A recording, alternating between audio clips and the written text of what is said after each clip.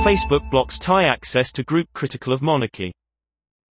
The social media giant says it's preparing legal action after being ordered to block access in Thailand.